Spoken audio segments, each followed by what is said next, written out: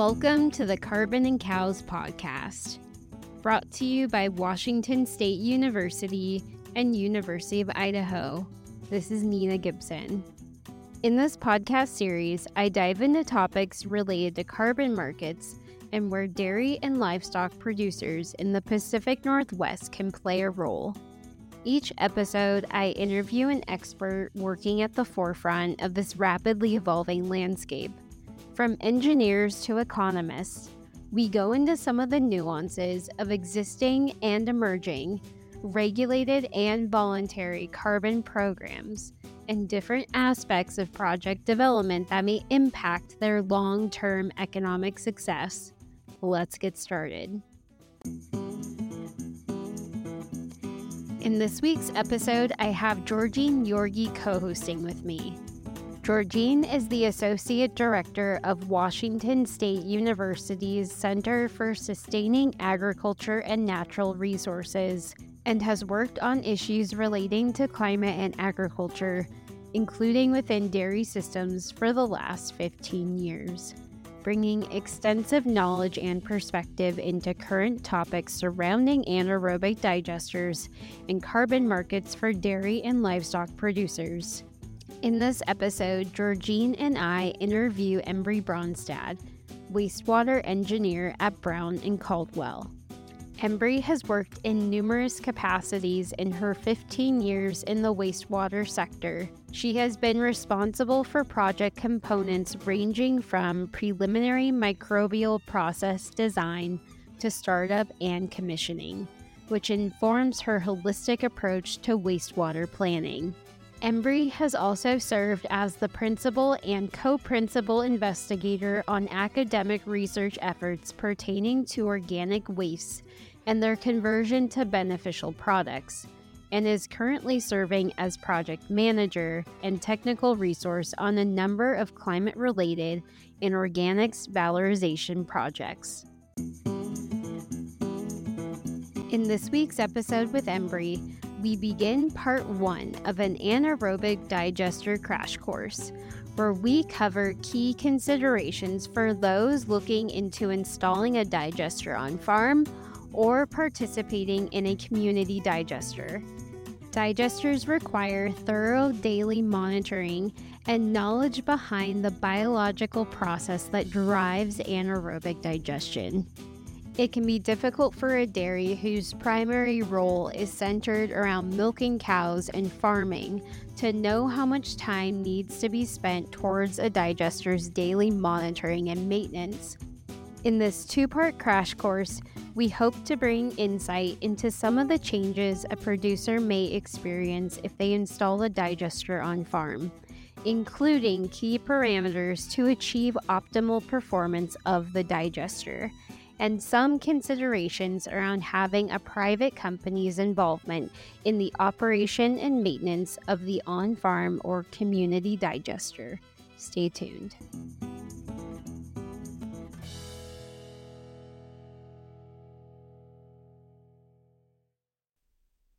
Welcome back to the Carbon and Cows podcast. I have Georgine Yorgi here with me today co-hosting. Super excited to have her on today.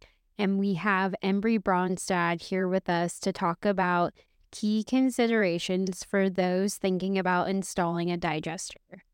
I'll let you take it from here, Georgine. Great. Thanks so much, Nina. Embrey, we've seen a lot of dairy digesters going in across the country in recent years, and we know that a lot of things vary.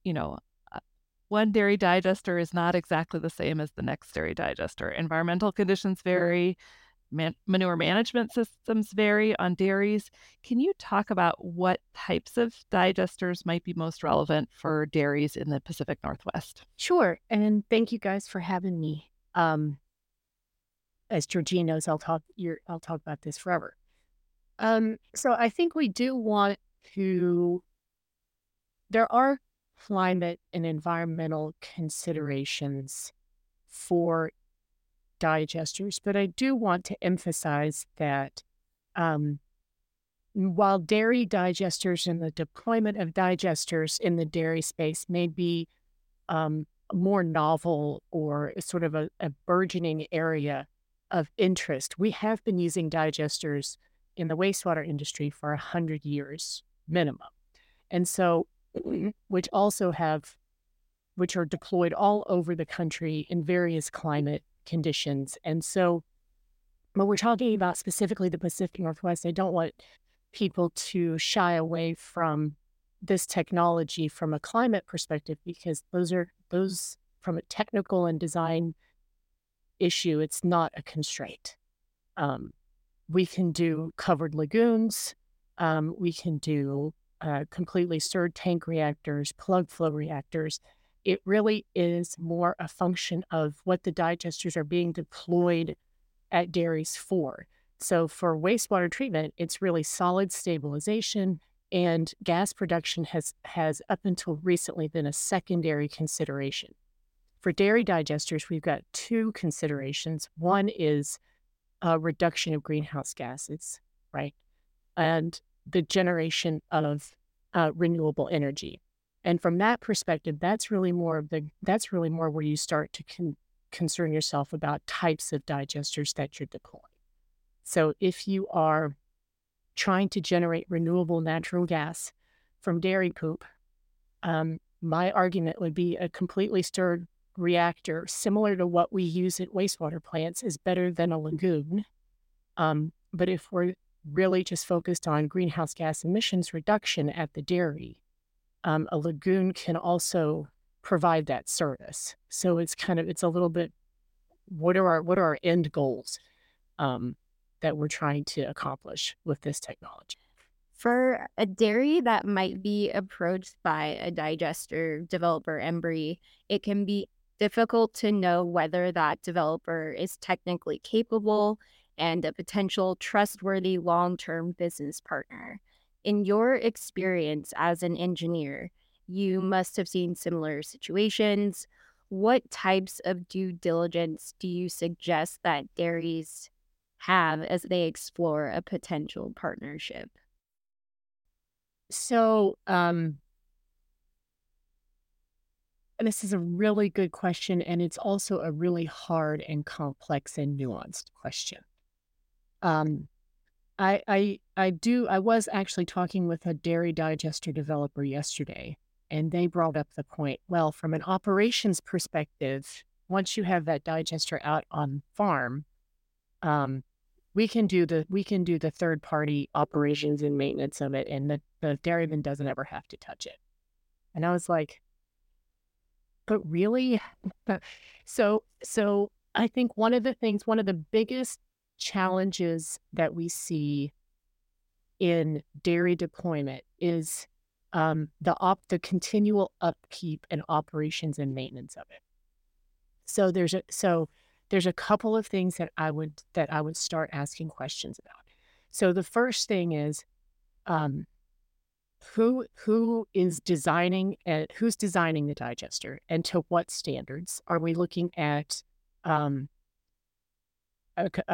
a robust sort of concrete tank? Are we looking at what kind of cover is it? So there are certain design criteria that I would start asking the developer about. And that is something that a dairyman would probably have to learn about ahead of time. But it's things like, do you have redundant systems in your digester design? So like, if this pump breaks, what happens?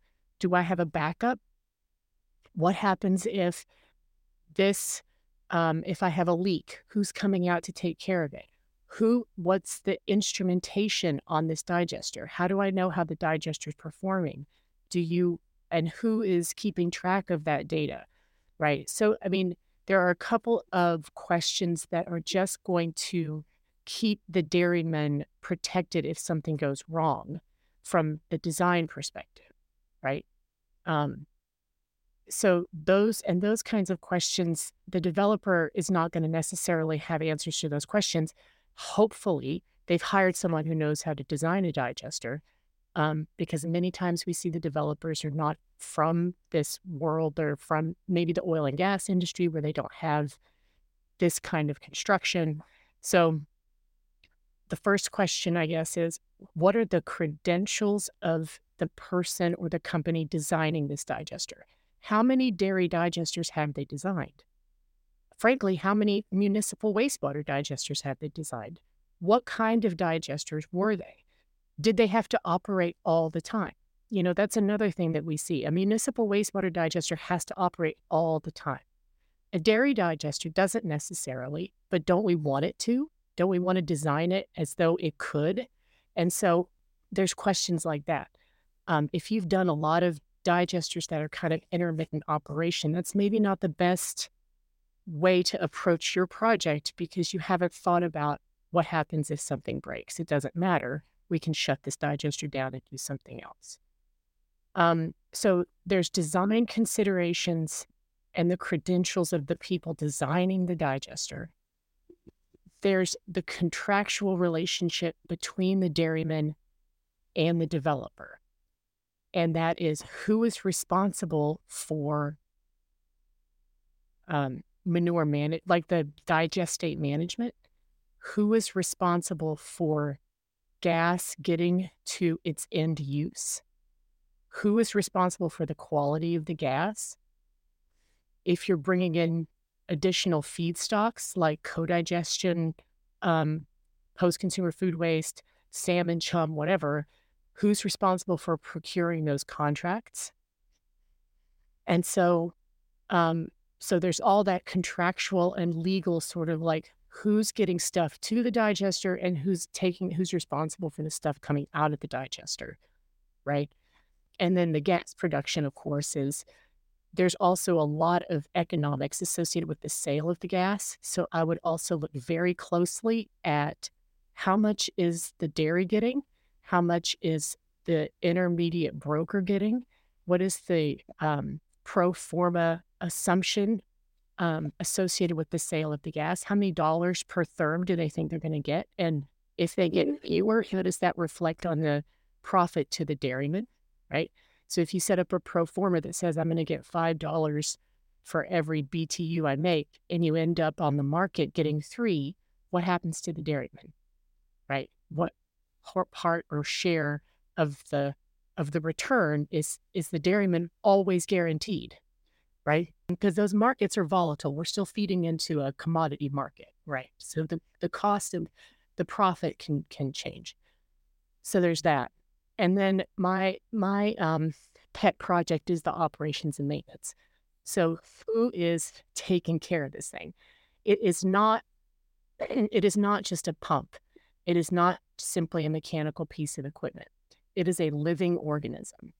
And gas production is the byproduct of a healthy, functioning digester. And so you have to keep those bugs happy if you want to keep the gas going and keep making your profit associated with that gas production. And so there's a lot that goes into that piece. Back to the conversation I was having with this digester developer, he was saying, well, we have a service model and we can come out and take care of the digester. And I said, a digester can tank, metaphorically, not literally, right? It can crash between services, right? It is a living organism. So it is not simply a deferral of maintenance to a third party. You have to have somebody at the dairy who is going to champion, at the very least, a daily walk around that digester just to make sure that things sound right, things smell right, things look right. Because if you don't know what you don't know what abnormal looks like unless you know what normal looks like. And so there has to be this partnership. I'm sorry, Georgine, you were going to say something. I was just going to ask you to talk a little bit more about, you said several times digesters are living organisms. And for our listeners who might not know what you mean by that, can you just explain? Oh, sure.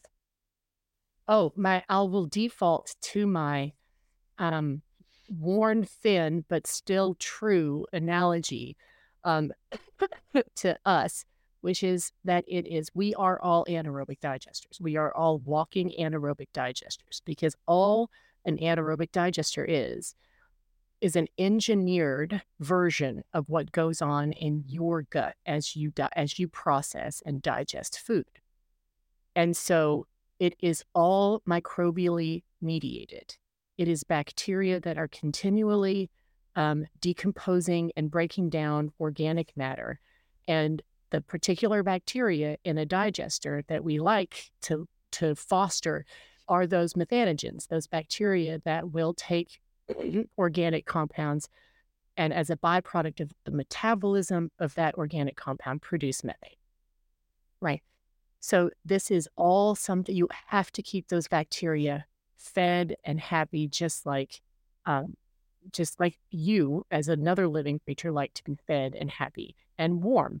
Um, so there's a lot of stuff that can affect a digester and throw the balance of the microbial ecology off. And there are lots of things that you can track as a part of the maintenance of that digester to make sure that the bugs are happy. Right. But that's not always something that you can do on like a weekly visit. Right. Yeah, and as follow-up to that, I have operated a digester more so in a municipal setting where you're testing it multiple times a day to make sure gases are being produced in a healthy way, the right organisms are in the digester and functioning properly. What is sort of the minimum testing that you would expect to see at an on-farm digester compared to in the municipal setting? Just to make sure all Yeah. your parameters are in check and functioning. Yeah. So let's assume for a minute that a dairy has put a digester in place to profit or to benefit from the gas production. And if that's true, then there will be, or there should be, right? Back to that, what are we designing and what instrumentation are we putting on this digester to check all of this stuff? There should be on the gas system some measurement technology that will tell you things like how much methane is in that gas versus how much CO2 is in that gas or carbon dioxide versus how much hydrogen sulfide is in your gas. And so presumably you have some baseline or some information about that gas quality. And if you start to see methane drop, if you start to see methane production drop, then you start to see there's less of this or more of this, more hydrogen sulfide, less methane, then that can start giving you a clue about those critters that make the methane may not be very happy. So then you can use the gas itself actually as sort of a diagnostic. And I target the gas because I think, again, that seems as though like for the particularly developer projects, that's the kind of end goal. And so they're probably going to be keeping an eye on that pretty closely. Even something like a drop in just gas production as a whole will give you an indication that maybe something's not right. It might not be that the microbes are unhappy. It might be that you're not mixing that digester well. Like there's a problem with the mixer. We see if you have good mixing, pre and post mixing projects, you can see an uptick in gas production like 20-30%. So if your gas production starts to go down, it could be the critters, or it could be that your mixer has failed, right? Or is not operating efficiently. So then you can start to get some clues. pH from the inside of the digester is one of the easiest things to keep an eye on. Municipal digesters track all sorts of stuff because they have operators there 24/7 and they have their own labs. But a pH probe is really kind of like bare minimum, I would say, of like being able to kind of keep an eye on what's going on in that digester. If your pH starts to shift, something's going on. Okay. And how frequently do you think they should be checking that? Ideally, well, I mean, again, on the gas side, that is probably an inline constant check, right? And if it's not, or if the design hasn't included it, then I would certainly ask for it. It will be a constant stream of information, gas production and gas quality, hopefully. pH once a day. Okay. So you would suggest a dairyman become pretty familiar with just checking that basic parameter then, the pH? Yeah, those basic, I mean, of course, I could think of 40 things that I would like for them to do. But honestly, one of the most important things, again, is just knowing kind of how your digester smells and the equipment around it sounds. I mean, it's it's yes, you need to check the internal mechanism of the digester, and you need to you should know pH, and you should know some of the other kind of internal parameters, but there's also just walk around it every day, right? It's not even as complicated as I've dropped from 50 SCFM to 30 SCFM. Oh my gosh. It's really like that piece of equipment wasn't making that noise yesterday. Compressor, that's whistling, and it wasn't whistling before. And noticing these things and knowing what your digester normally sounds like and what the pumps and equipment around it normally sound like or smell like or look like. Is that leaking? That wasn't leaking yesterday, right? And stuff like that. Because again, if you do have a service contract with some third-party developer, that information helps them, when they do come out, address a problem more robustly and more holistically.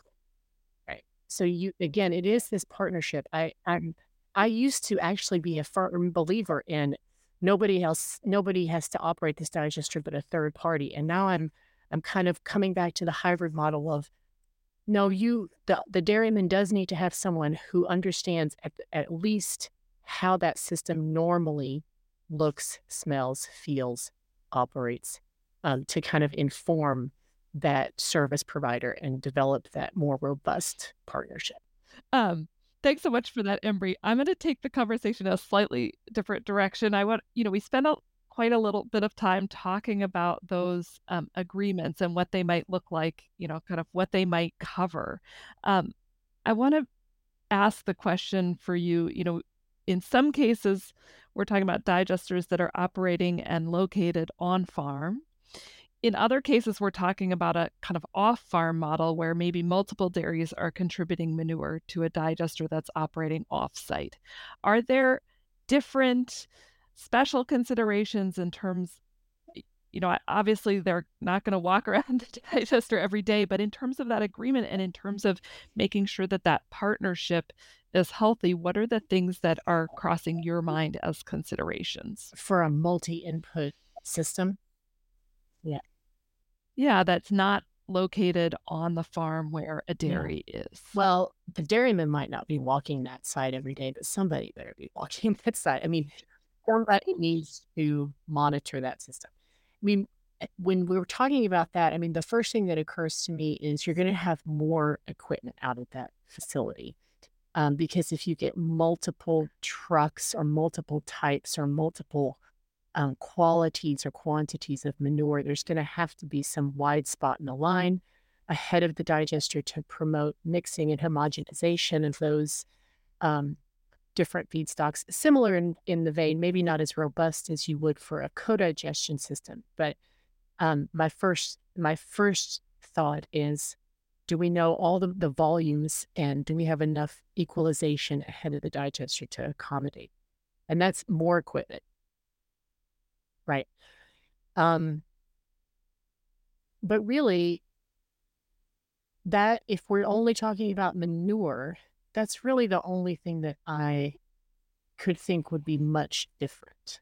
When you start talking about co-digestion, you start talking about the variability of post-consumer food waste or pre-consumer food waste and how that might affect a digester, then those types of multi-input systems get more complex, and you do have a whole other set of considerations that you have to take and evaluate and bolster the agreement around.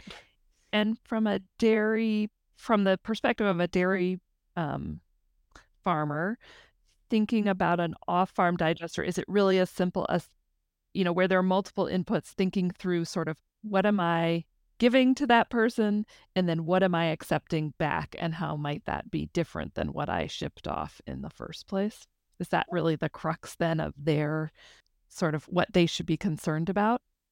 Well, if you're talking about sort of nutrient management plans, and you're talking about how how, when you're co-locating this multi-use or this multifaceted digester, and you're dumping all of these nutrients into it, who gets what out of it? Sure. I mean, that is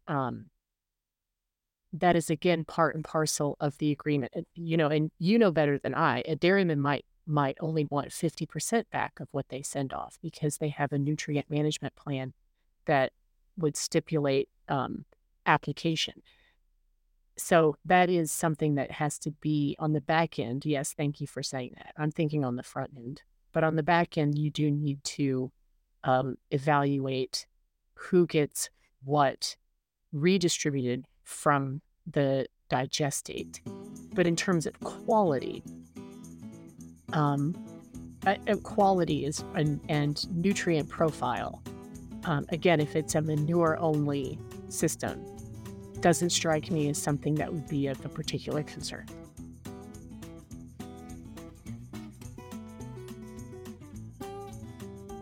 Join us next time for part 2 of the anaerobic digester crash course with Embrey Bronstad, where we focus on things that can potentially go wrong when operating a digester and other key considerations for producers.